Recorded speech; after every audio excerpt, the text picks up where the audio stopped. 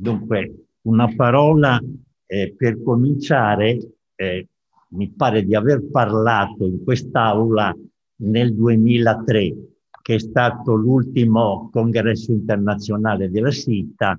Quest'anno doveva esserci, ma per noti motivi è stato rinviato. Dunque, mi è stato chiesto, ringrazio chi mi ha invitato, mi è stato chiesto di parlare delle basi ontologiche dell'etica nell'Aquinate. E alla luce della domanda come filosofia e teologia si incontrano sui fondamenti della morale tomista.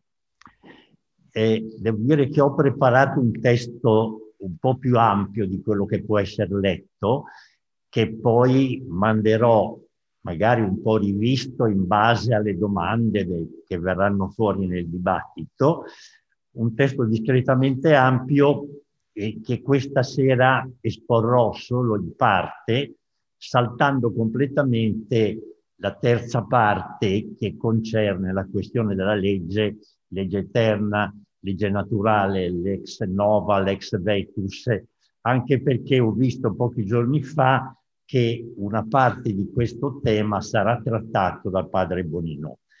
Allora, la domanda è: filosofia e teologia si incontrano sui fondamenti della morale tomista.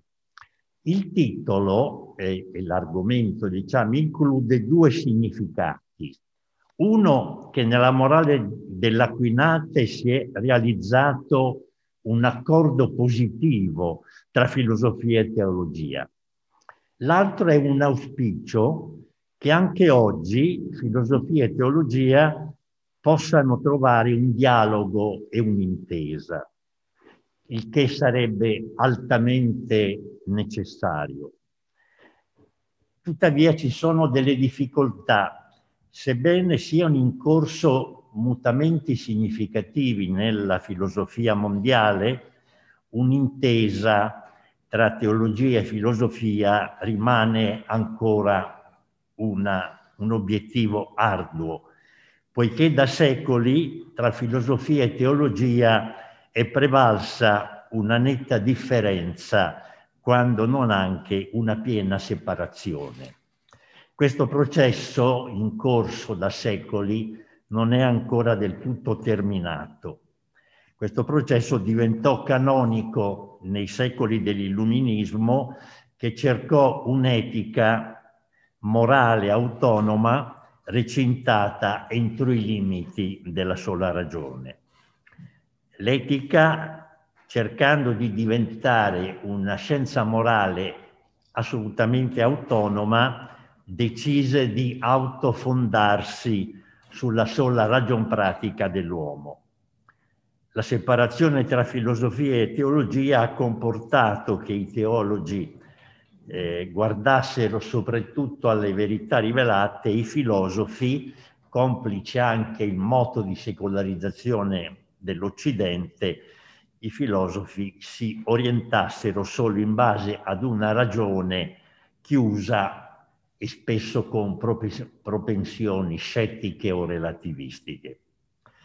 Ora, solo una filosofia aperta ad imparare dovunque può risultare idonea a un dialogo con la teologia e viceversa. Tuttavia, e qui esprimo appunto un motto o un sentimento di perplessità, la tendenza tuttora piuttosto forte di tipo post-metafisico e antropocentrico di varie scuole filosofiche, certamente non di tutte, non rende agevole l'incontro tra le due discipline. La situazione di cui parlo non ha in passato favorito la comprensione e il rilancio del sapere morale dell'Aquinate, che non può rinunciare a nessuno dei due lati, filosofia e teologia, e neppure essere prospero tenendoli in piedi entrambi, ma in maniera completamente separata. In passato noi abbiamo assistito a morali strettamente teologiche e più frequentemente amorali spesso dette ad mentem sancti tome, che erano sviluppate piuttosto filosoficamente o anche un po' razionalisticamente, che si volgevano nell'ambito dell'esposizione ad mentem sancti tome a illustrare il Decalogo e la legge positiva, mentre rinviavano la considerazione della legge eterna, della lex nova del Vangelo e della grazia all'ambito della dogmatica. Il tema che mi interpella di più come filosofo è se sia possibile edificare una teologia morale come quella di Tommaso senza frequentare l'ambito della metafisica e dell'antropologia. A mio parere si è realizzata nella morale tomista una concordia profonda e poderosa tra ragione e rivelazione, tra filosofia e teologia, che va costantemente rimeditata all'insegna dal circolo espresso dalle due formule che sono anche citate nella Fides et Ratio, la fides quaerens intellectum e l'intellectus quaerens fidem, o anche credo ut intelligam, intelligo ut credam. Dobbiamo, per affrontare il tema, cercare di raccogliere quelle che sono le domande fondamentali dell'etica, che riassumerei in tre. Dapprima, che cosa è buono e che cosa è cattivo e perché. Per quali motivi l'uomo e i suoi atti sono buoni oppure sono cattivi. La seconda domanda, in che cosa consiste la pienezza del bene o il summum bonum per l'uomo. E la terza domanda, come si deve vivere e quali virtù praticare per raggiungerlo, dal momento che la persona agendo bene si perfeziona e agendo male si degrada. La risposta a questi interrogativi, o anche diciamo consimili, è stato il compito secolare dell'etica. Metterli tra parentesi implica non corrispondere ad una necessità primaria della vita umana e può condurre alla irrilevanza e alla disgregazione del pensiero morale. Ora, nell'età moderna si è verificata una svolta sotto questo aspetto, perché per molti autori si è assistito a una progressiva fuoriuscita della questione della vita buona dalla scienza morale, mentre è prevalsa in vari ambiti la tesi della conservatio sui come bene primario rispetto a quella della forma più alta e compiuta di vita. Mi riferisco in particolare a Hobbes e Spinoza. È accaduto un sostanziale accantonamento della dialettica tra essere e essere di più, che potremmo chiamare, come fa anche Karol Wojtyła in un piccolo libro scritto in polacco e tradotto in italiano 40 anni fa, potremmo chiamare il concetto non perfezionistico, ma perfezionistico dell'etica, nel senso che essa orienta il perfezionamento morale del soggetto per far accadere la pienezza dell'uomo. Questa concezione appunto perfezionistica significa che un atto buono perfeziona veramente l'essere umano che lo sta compiendo e lo conduce a una vita più piena.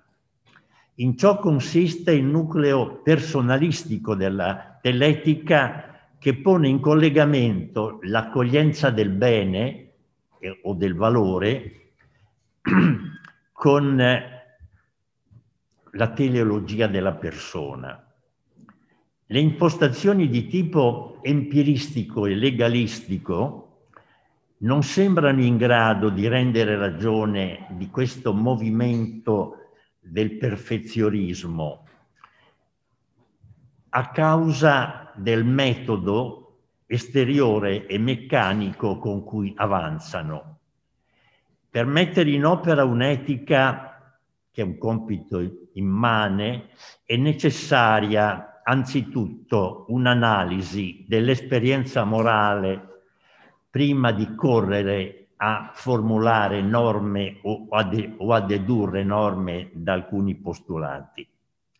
La morale prende in esame l'attività umana nella sua straordinaria polivalenza e complessità e per questo deve possedere requisiti primari, tra cui quello di parlare all'uomo comune puntando sul suo desiderio più o meno conscio di diventare migliore.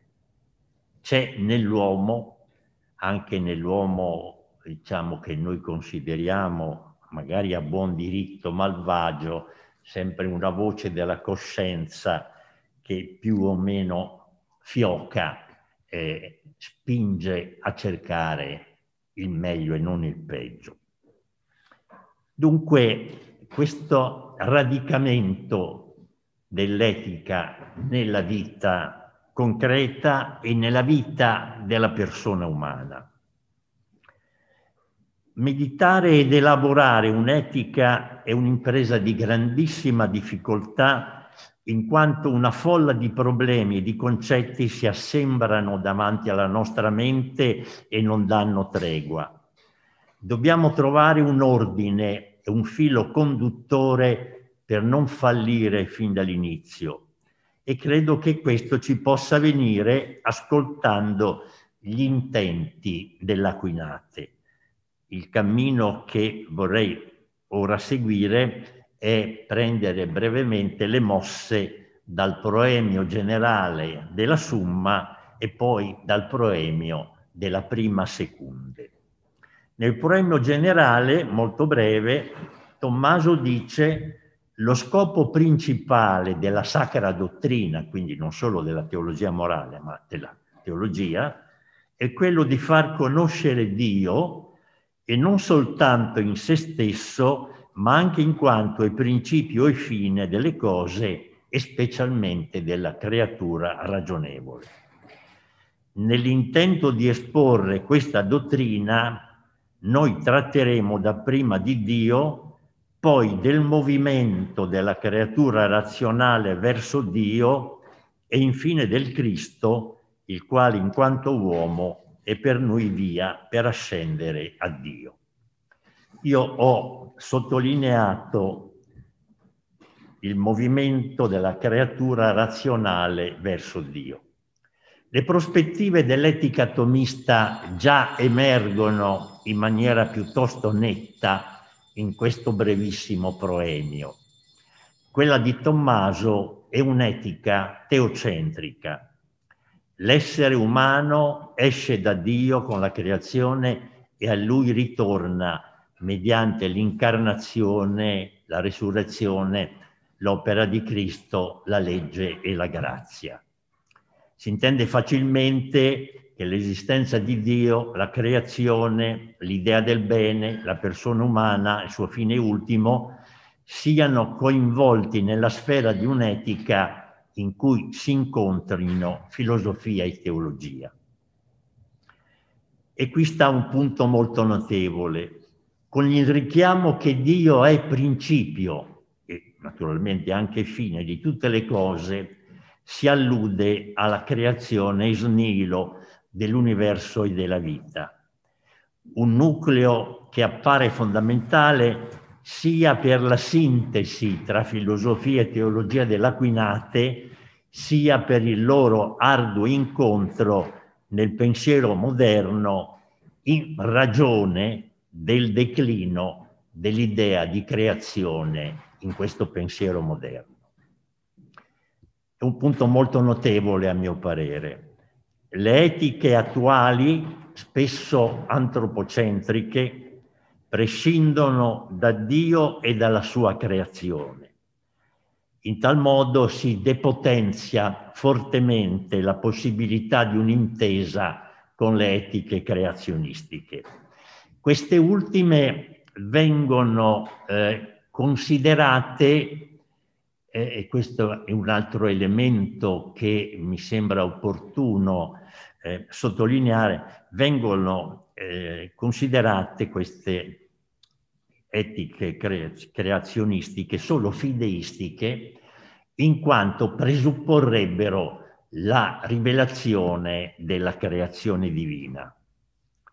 Questa obiezione viene spesso sollevata anche all'interno della filosofia di ispirazione cristiana e anche in qualche modo nella teologia. Per queste obiezioni l'Aquinate aveva già espresso la sua opinione. Cito: che il mondo sia creato non soltanto lo assumiamo per fede, ma anche la ragione lo dimostra. Non dobbiamo in alcun istante dimenticare che nell'etica di Tommaso, come ho detto, teocentrica e creazionistica, la creazione ex nihilo rappresenta, per così dire, una prima rivelazione divina. Si comprende allora quanto sia complesso il dialogo con il grande sviluppo contemporaneo di morali post-metafisiche silenti o negatrici della creazione ed essenzialmente antropocentriche. Ecco, non posso soffermarmi molto perché appunto la parte da esporre è discretamente ampia, ma inviterei veramente con insistenza a riflettere su questo elemento che l'idea di creazione ha avuto in filosofia in particolar modo un velamento progressivo e anche sostanzialmente una scomparsa, come se fosse esclusivamente una questione di rivelazione e di teologia.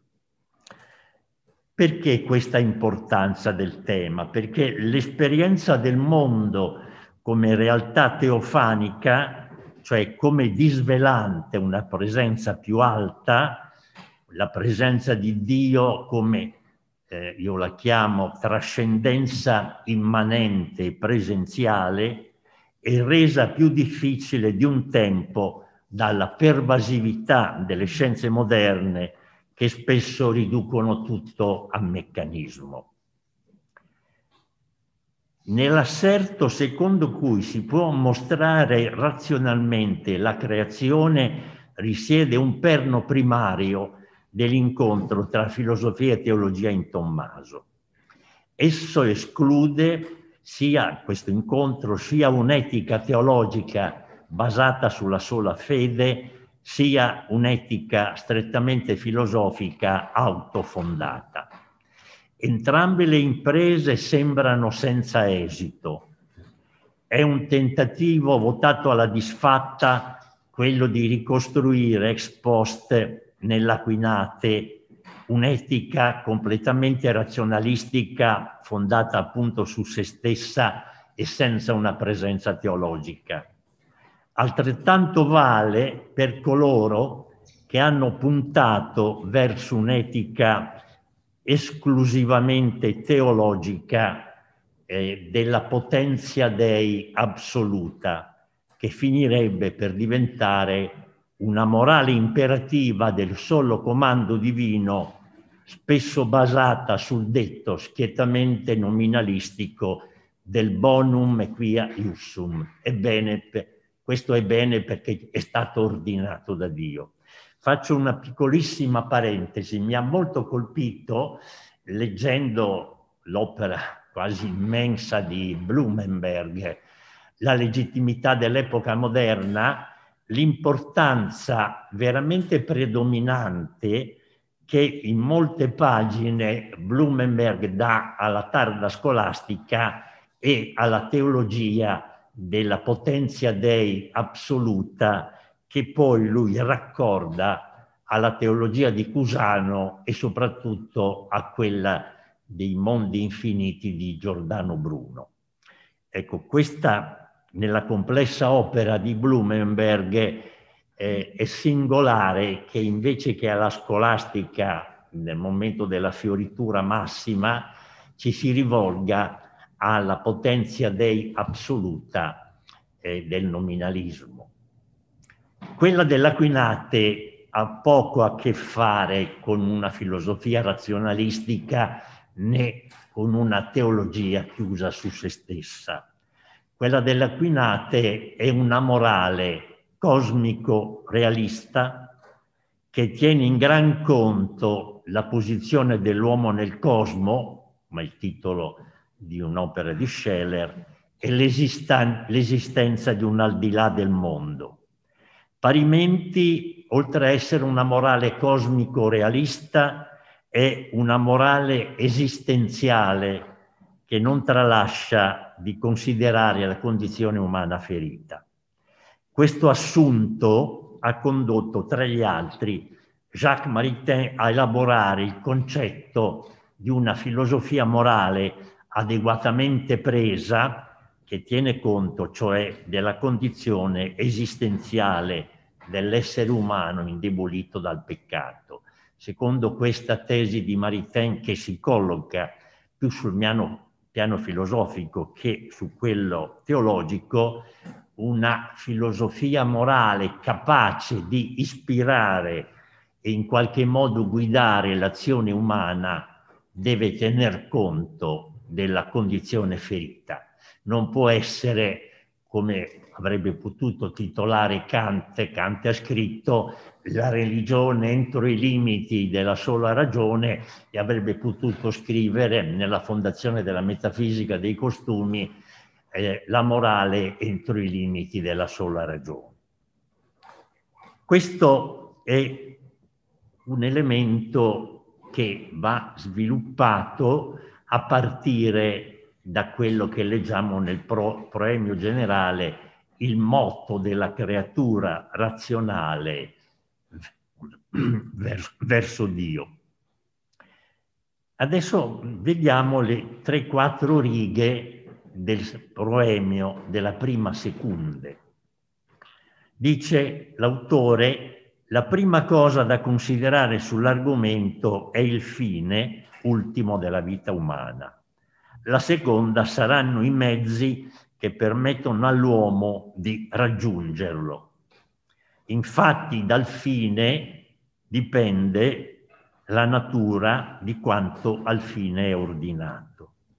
E una volta ammesso che la beatitudine è il fine della vita umana, prima di tutto bisogna trattare dell'ultimo fine in generale, quindi della beatitudine. E la beatitudine accade con il raggiungimento del bene perfetto. Quindi nel concetto di beatitudine stanno quello di felicità e quello del bene, di raggiungimento del bene perfetto. E quindi l'etica diventa la guida di un movimento, di un moto esistenziale di ogni persona che per natura, poi affronterò questo problema della natura umana, tanto controverso, che per natura è in movimento verso qualcosa. Siamo veramente molto lontani da un'etica astratta che prescinda da questo slancio esistenziale dell'uomo, che risiede nella sua facoltà di desiderio e di volontà. Per questo un nucleo centrale della morale tomista sta nella questione della beatitudo, non in quello del solo obbligo, come in Kant. L'etica kantiana è un'etica dell'obbligo, del dovere. È come se Kant avesse in qualche modo trasposto nel linguaggio della ragion pura pratica alcune parti del decalogo dicono tu devi, tu devi. Il tu devi però non è la prima parola dell'etica. Anzi, il tema poi della felicità, della beatitudine, risulta in Kant veramente molto marginale. La morale di Tommaso fa perno sulla virtù, anche sulla legge o sull'obbligo. Certamente il tema del dovere kantiano non è stato inventato da Kant, ma ha toccato per secoli e secoli la filosofia e la teologia. Dicevo, la morale di Tommaso fa perno sulla virtù, sulla legge dell'obbligo e sulla grazia, che sono i tre costitutivi e aiuti fondamentali per ottenere la beatitudine. Ma prima di tutto la morale dell'Aquinate fa perno sul concetto del bene. Qui mi vorrei un momento soffermare. Il bonum è la nozione prima e più alta dell'etica, ossia, permettetemi di ricorrere per un istante a un linguaggio filosofico importante, il bene è il trascendentale fondante dell'etica, come l'ente e il verum sono i trascendentali fondanti della metafisica. E vengo al punto capitale. Se l'intelletto umano ha accesso all'ambito del vero, se la volontà umana ha accesso all'ambito del bene, questo accade perché sussiste un'apertura illimitata di ogni facoltà al trascendentale corrispondente.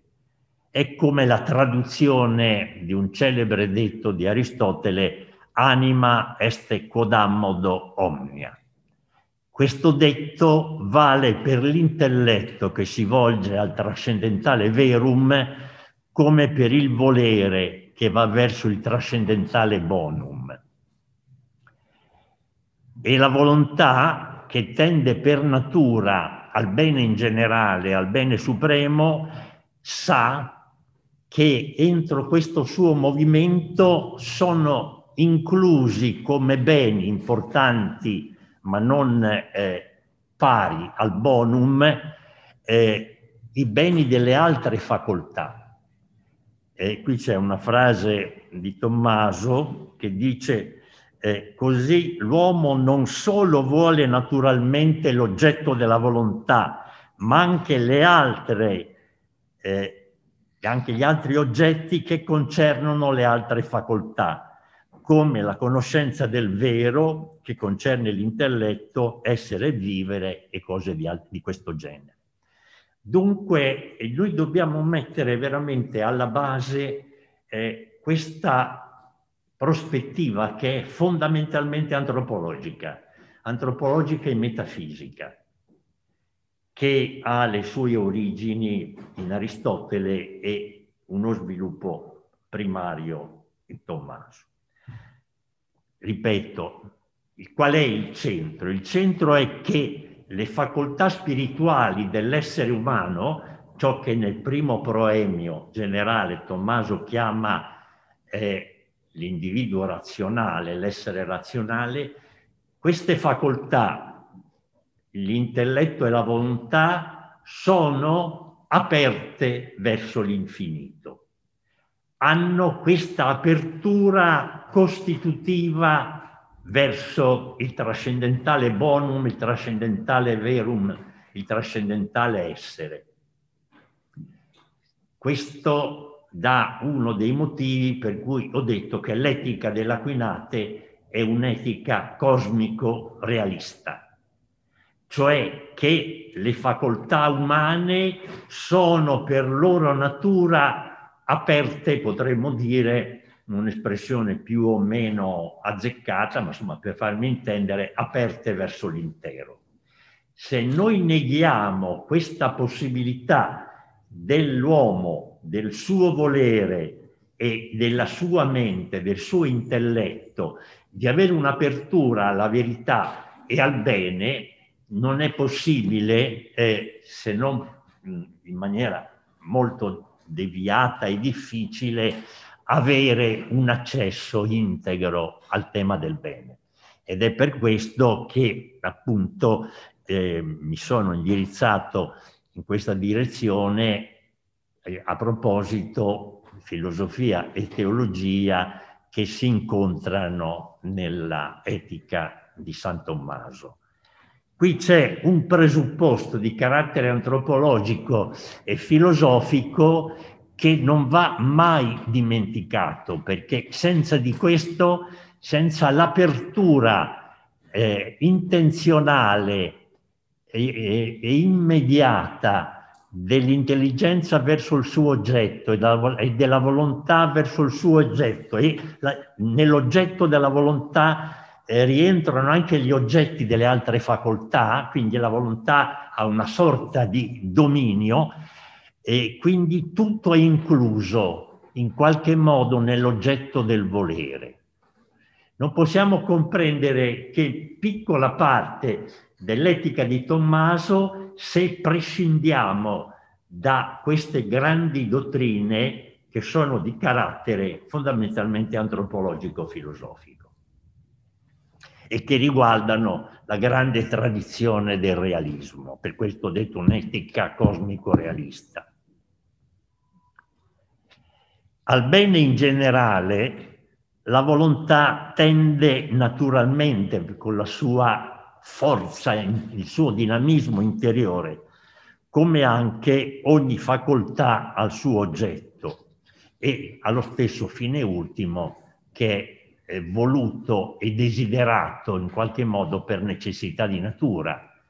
Noi desideriamo, perché siamo fatti così, la felicità e il bene più alto. Che l'uomo sia capace del bene perfetto appare da ciò che sia il suo intelletto può conoscere il bene universale e sia la sua volontà desiderarlo. E per questo, dice Tommaso, l'uomo può raggiungere la beatitudine, perché è conformato in maniera tale che la sua natura spirituale, non soltanto corporea, lo porta all'apertura verso la totalità e verso l'infinito. Il bene sommo è quel bene che non lascia nulla fuori di sé e quindi il suo conseguimento comporta la beatitudine. Si intende agevolmente che in Tommaso teologia e filosofia si incontrano nella sovranità del bene. Questo tema, questa sovranità del bene, non è un'espressione di Tommaso, ma la voglio citare perché è il titolo di un piccolo libro di una letterata e filosofa anglosassone, inglese, morta nel 1999, Iris Murdoch, che ha un piccolo libro prezioso, secondo me, dà questo titolo, La sovranità del bene. Non è la sovranità del dovere, non è la sovranità del tu devi, non è la sovranità dell'io voglio, ma la sovranità del bene. Questa sovranità implica che il verum, in quanto perfezione dell'intelletto, rientri come bene particolare all'interno dell'orizzonte del bonum. E Tommaso, come sapete, sottolinea il modo diverso di agire delle due facoltà. L'intelletto porta intenzionalmente in se stesso le cose attraverso l'identità. Non voglio entrare in questi discorsi importantissimi, ma che mi porterebbero poi a fare un'esposizione troppo lunga. L'identità intenzionale tra cosa intelletta e l'intelletto in atto, che è la grande scoperta di Aristotele nel libro secondo e libro terzo del De Anima, vuole dire esattamente questo, lo dicevo in altre parole, l'apertura illimitata in linea di principio dell'intelletto al vero e della volontà al bene. E dicevo, Tommaso sottolinea che mentre l'intelletto porta in se stesso la forma delle cose, per cui la verità è una conformità, cioè portare in noi la forma dell'altro. Che cos'è la conoscenza? La conoscenza è portare in noi la forma dell'altro. E invece la volontà esce da se stessa e si porta verso le cose cercando di coglierle così come sono nella loro realtà oggettiva, assumendo la misura e la dimensione delle cose che ama. Quindi noi abbiamo in noi stessi un movimento, non lo dico in senso psicologico, di introversione, nel senso che portiamo nella mente il concetto, l'essenza, la forma dell'altro, e in base a questo, che appartiene alla prima operazione dello spirito, possiamo poi arrivare al giudizio come seconda operazione dello spirito, che compone o divide secondo verità o falsità. Invece, quando parliamo della volontà, il moto è verso l'esterno. La potenza di desiderio, il volere, si porta verso l'oggetto desiderato e amato. Possiamo perciò affermare che il costitutivo formale della morale è per l'Aquinate il bene e non la libertà. Questa è oggi naturalmente per molti un'affermazione scandalosa. Certamente la libertà è primaria per l'atto morale.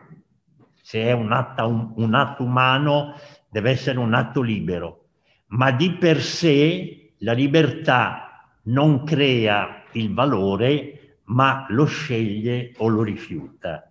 Qui la Iris Murdoch ha una frase abbastanza appunta: la persona umana, dice, a meno di non essere corrotta dalla filosofia,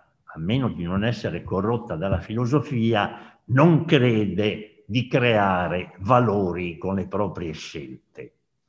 Quindi certamente la libertà è essenziale per compiere un'azione umana, buona o cattiva, ma la libertà non è costitutiva del bene e dei valori. Quindi il costitutivo formale della moralità è il bene e non la libertà, e sappiamo appunto quanto questo tema sia controverso e come le etiche libertarie, che stanno prendendo un piede molto accentuato, vogliono porre il centro della moralità nella libertà del singolo. Ma ci possiamo soffermare un momento anche sulla questione del fine ultimo. E qui ancora le etiche contemporanee di vario orientamento sono spesso dottrine senza un fine ultimo determinato. Le morali contemporanee, a mio parere, molto frequentemente si riducono a morali sociali, della giustizia politica, come esercitare il rapporto con l'altro, sono etiche della libertà, della giustizia, della intesa nella comunicazione, etiche che, come ho detto già più di una volta, sono antropocentriche e in cui domina la grande varietà dei beni e dei fini. Qui vorrei sottolineare, nel pensiero moderno è accaduto un processo inesorabile di riduzione e restringimento dell'oggetto stesso dell'etica. In qualche modo a partire da Kant. L'etica fino a Kant, in vario modo, con linguaggi diversi, considerava tre aspetti fondamentali della morale o dell'etica: il rapporto con Dio, quello che con un linguaggio magari un po' desueto, ma si chiamavano i doveri di religione o i doveri verso Dio. Poi considerava i doveri verso se stesso, tra cui per esempio il divieto di suicidio, e poi il rapporto, le relazioni, le virtù o i mali nel rapporto con gli altri. A partire dalla scelta, diciamo, noumenica di Kant, Dio diventa qualcosa che è al di fuori della filosofia pura, della ragion pura. Quindi Kant comincia a mettere fuori dalla filosofia morale i doveri di quelli che potremmo chiamare i doveri di religione. 40 anni dopo, Schopenhauer, che pure era un ammiratore di Kant, battaglia in maniera molto virulenta contro Kant e boccia l'idea kantiana del divieto di suicidio. Dopodiché, caduti i doveri di religione, caduti i doveri verso se stessi, rimane soltanto l'etica come rapporto con gli altri, etica di tipo sociale. E questa è la estrema riduzione in cui noi viviamo se riflettiamo sulla maggior parte delle etiche che vanno per la maggiore, che siano utilitaristiche oppure dell'intesa oppure evoluzionistiche, sono etiche che riguardano soprattutto come dobbiamo convivere gli uni con gli altri. Ecco, questo processo di impoverimento dell'oggetto etico, per cui l'etica è stata quasi dappertutto identificata soltanto con l'etica sociale, è qualcosa che ci portiamo dietro da qualche secolo. Quindi questo che chiamavo un processo di riduzione dell'oggetto etico. E anche ci portiamo dietro una eredità di origine meccanicistico-cartesiana. Su questo dico qualche parola, invitando un po' a riflettere su questo aspetto. Tommaso, nel caso della beatitudine, fa emergere l'importanza della causa finale e anche di quella esemplare. Ho scritto qualche riga anche sulla causa esemplare, ma la lascio da parte. La causa finale è quella che muove l'atto e la volontà del soggetto, perché il soggetto è sempre attratto dal peso della finalità, del fine intermedio o del fine ultimo. Quindi nell'atto etico quello che conta di più è il bene che muove come causa finale l'azione. Dice Tommaso, il bene, in quanto è qualcosa di desiderabile, comporta la relazione alla causa finale, la cui causalità è primaria, poiché la gente non agisce se non in vista del fine. E qui vorrei fare un secondo appunto. Per ora ne ho fatti due, uno riguarda la scomparsa o quasi del tema della creazione nella filosofia mondiale, l'altro concerne la riduzione dell'etica, sempre a livello mondiale, non parlo solo non mi riferisco all'etica teologica cristiana, ma alle etiche contemporanee, la riduzione dell'etica quasi soltanto all'ambito sociale. Ma vorrei dire una terza cosa per quanto concerne la questione della causalità. Ciascuno conosce la grande tradizione introdotta da Aristotele con la dottrina delle 4 causalità, la causa materiale, la causa formale, la causa efficiente e la causa finale. Se uno percorre il cammino della filosofia moderna a partire da Cartesio si accorge, Cartesio, Spinoza e poi via via anche filosofi notevolmente lontani dal cartesianismo, che delle quattro cause che sono la spiegazione, per così dire, dei fondamenti della realtà, due sono scomparse nel pensiero moderno. È scomparsa la causalità formale ed è scomparsa la causalità finale. E invece hanno predominato la causalità materiale, che è indubbia, e la causalità efficiente.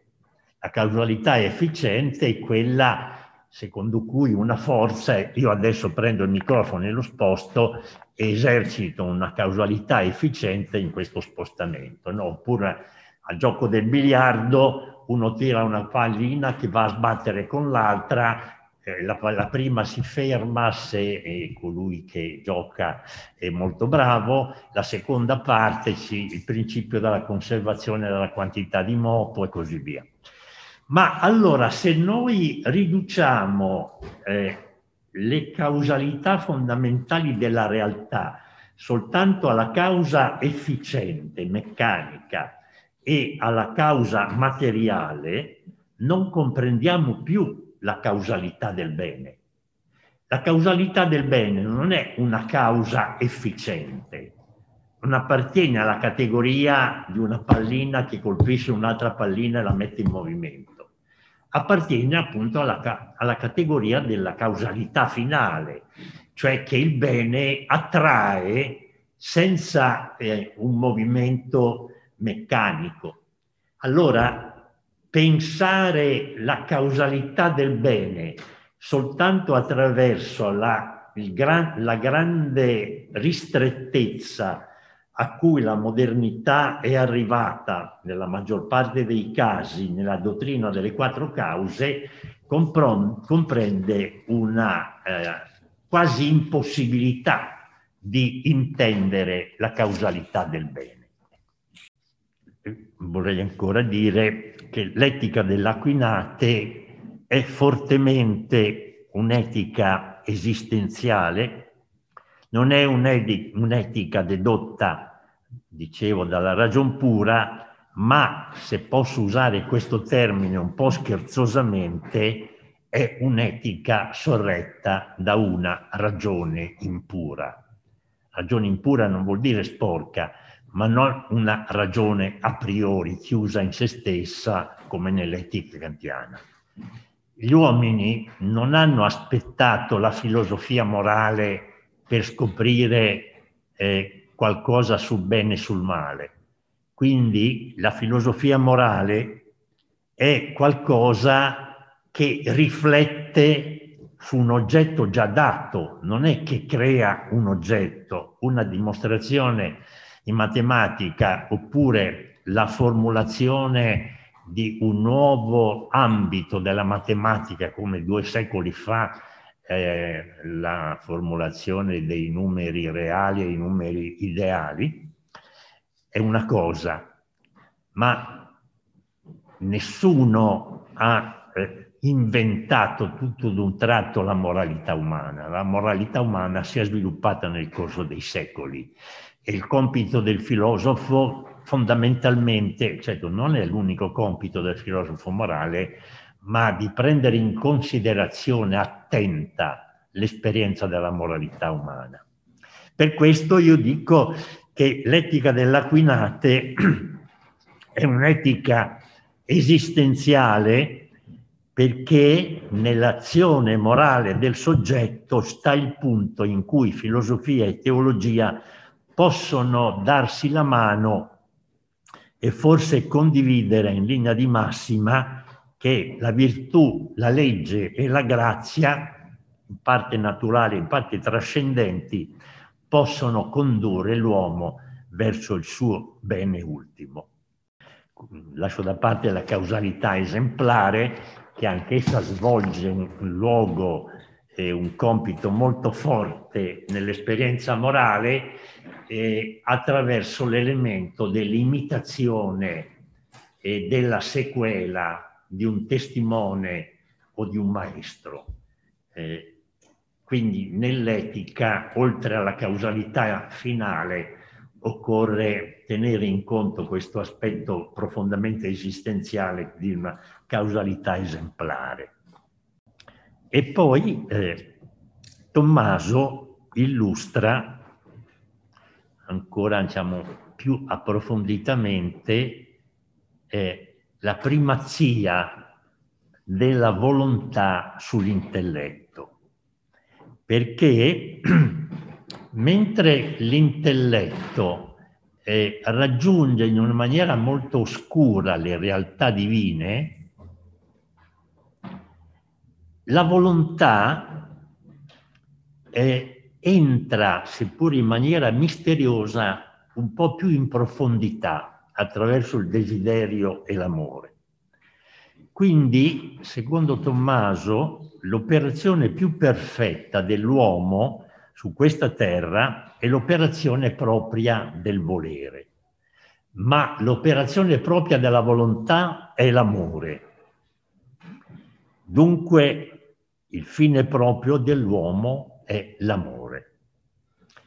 Il fine proprio in cui si attua il valore fondamentale della nostra vita e che costituisce il fine totalizzante di tutti gli altri fini particolari sarà l'amore, ossia la carità.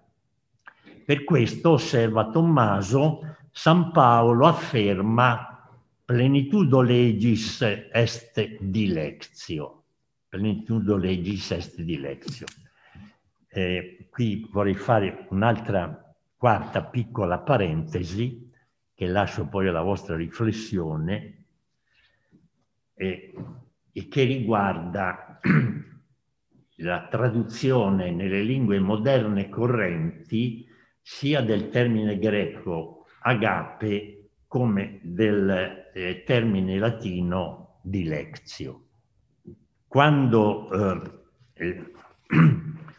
Girolamo ha tradotto questa frase di Paolo della lettera ai Romani, ha tradotto plenitudo legis est dilectio, non ha tradotto plenitudo legis est amor.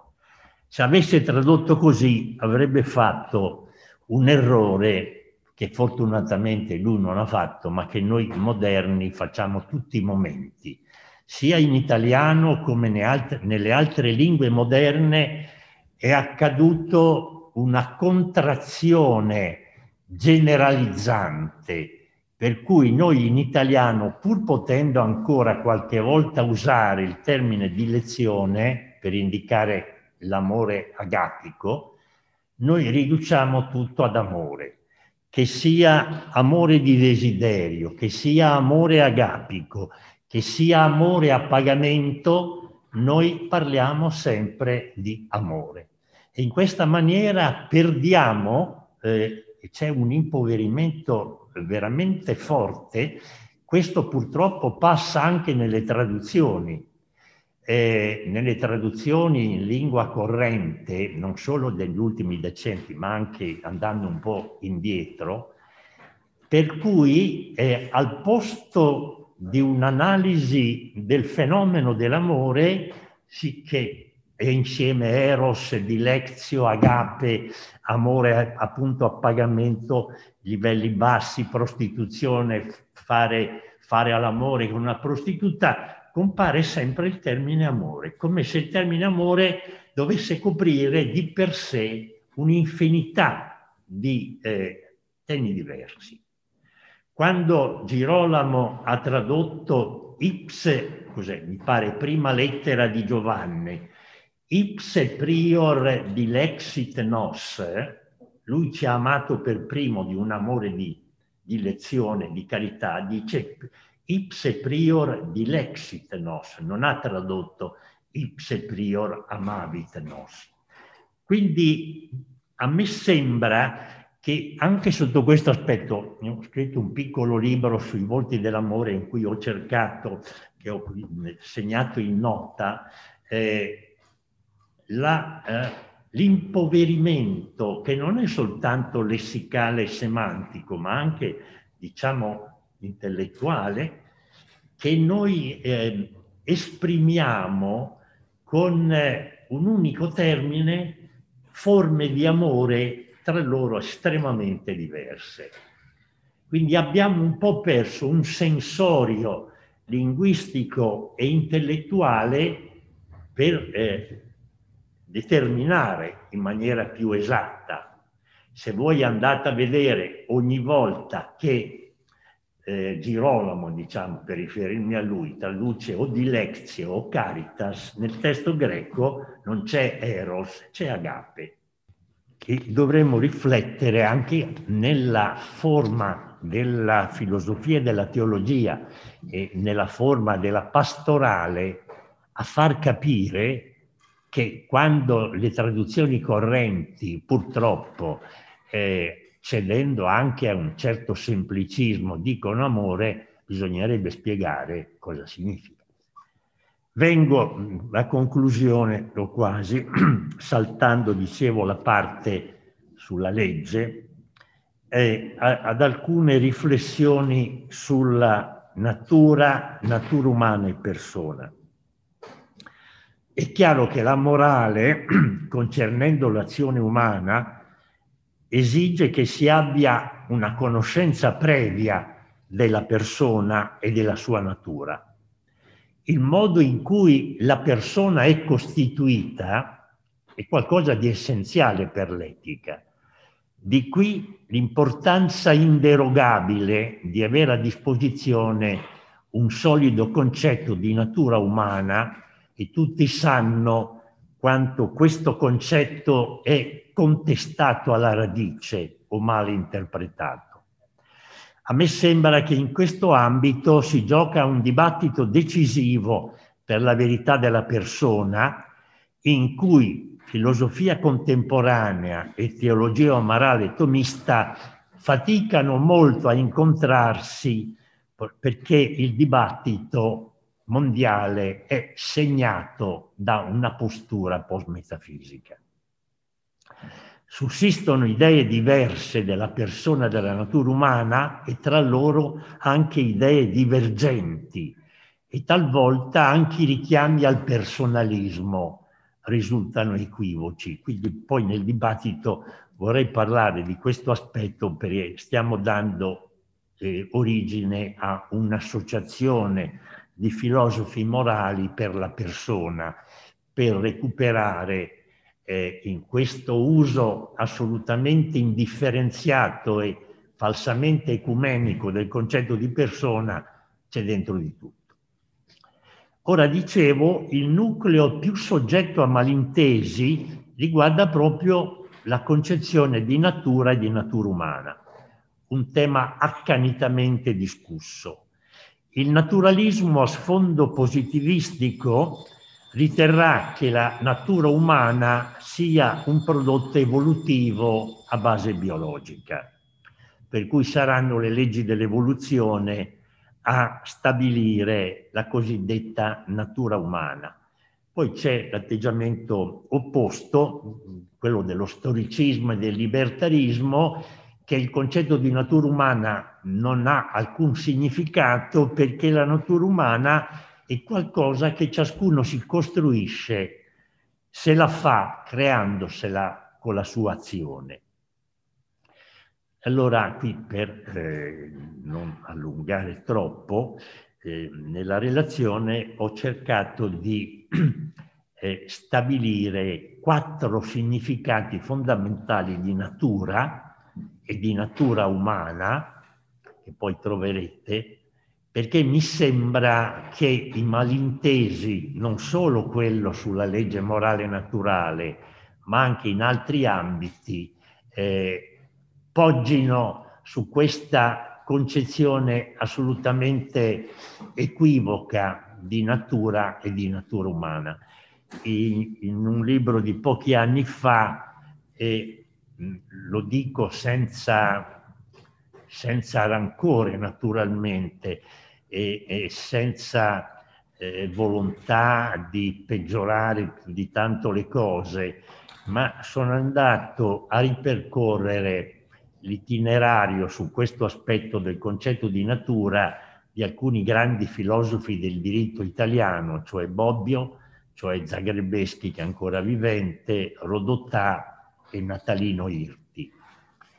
E devo dire che con malinconia in nessuno di loro, tranne forse un poco in Zagrebeschi, ho trovato questa distinzione tra natura come cosmo, natura come physis e la natura umana come essenza dell'essere umano.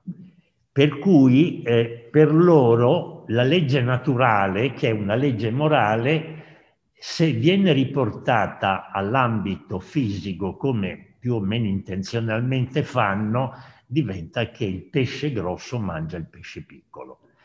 Quindi questa mancata determinazione del concetto di natura, che è un concetto polivoco, è un concetto analogo, comporta dei gravi o gravissimi equivoci.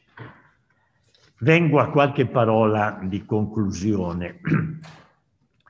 Poi, come dico, quando manderò il testo, pregherei di prestare attenzione al tema della equivocità del concetto di natura e tante discussioni che servono tuttora, poi lo dirà il padre Bonino, sul concetto di legge naturale, abortiscono prima di partire, perché una cosa è pensare la legge naturale come una legge di natura, cioè come la gravità, e tutta un'altra cosa è pensare la legge naturale della natura umana, non della physis, ma della natura umana come una legge morale.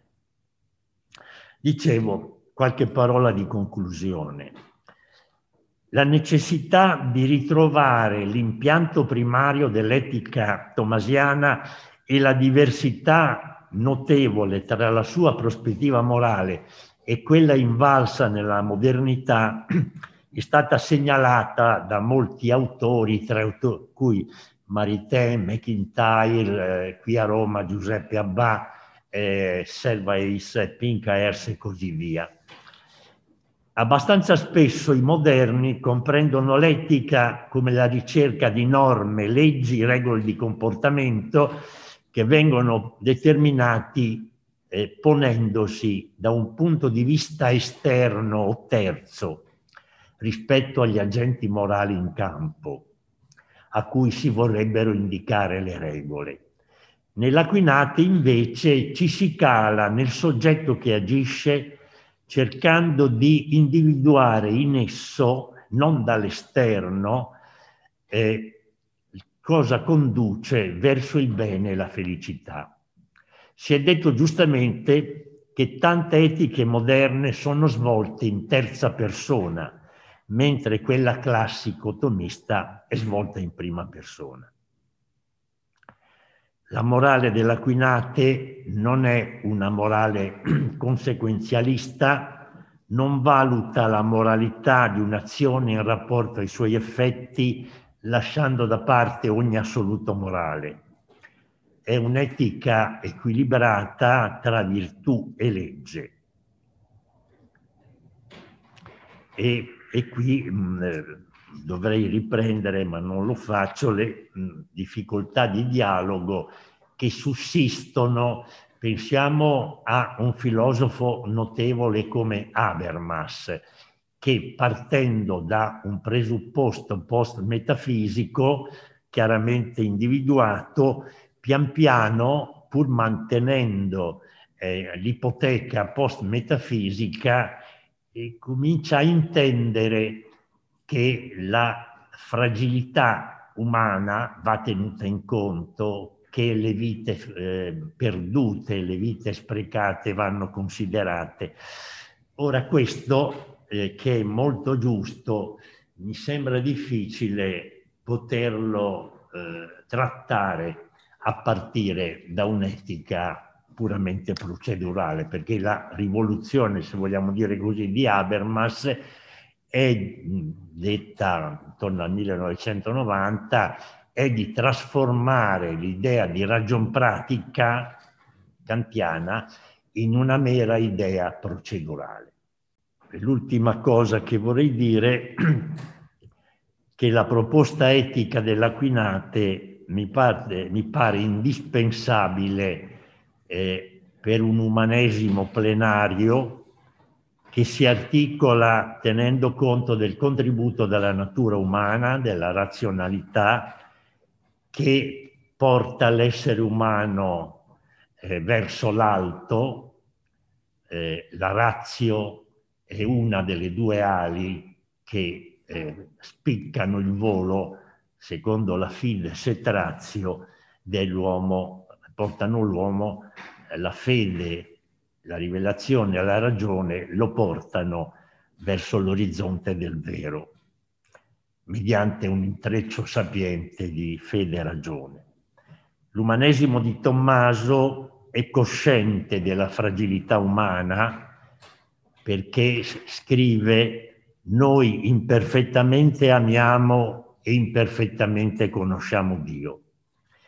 Egli riconosce che la nostra mente, è una frase sua, è talmente debole che nessun filosofo ha mai potuto sondare in modo esaustivo la natura di una singola mosca.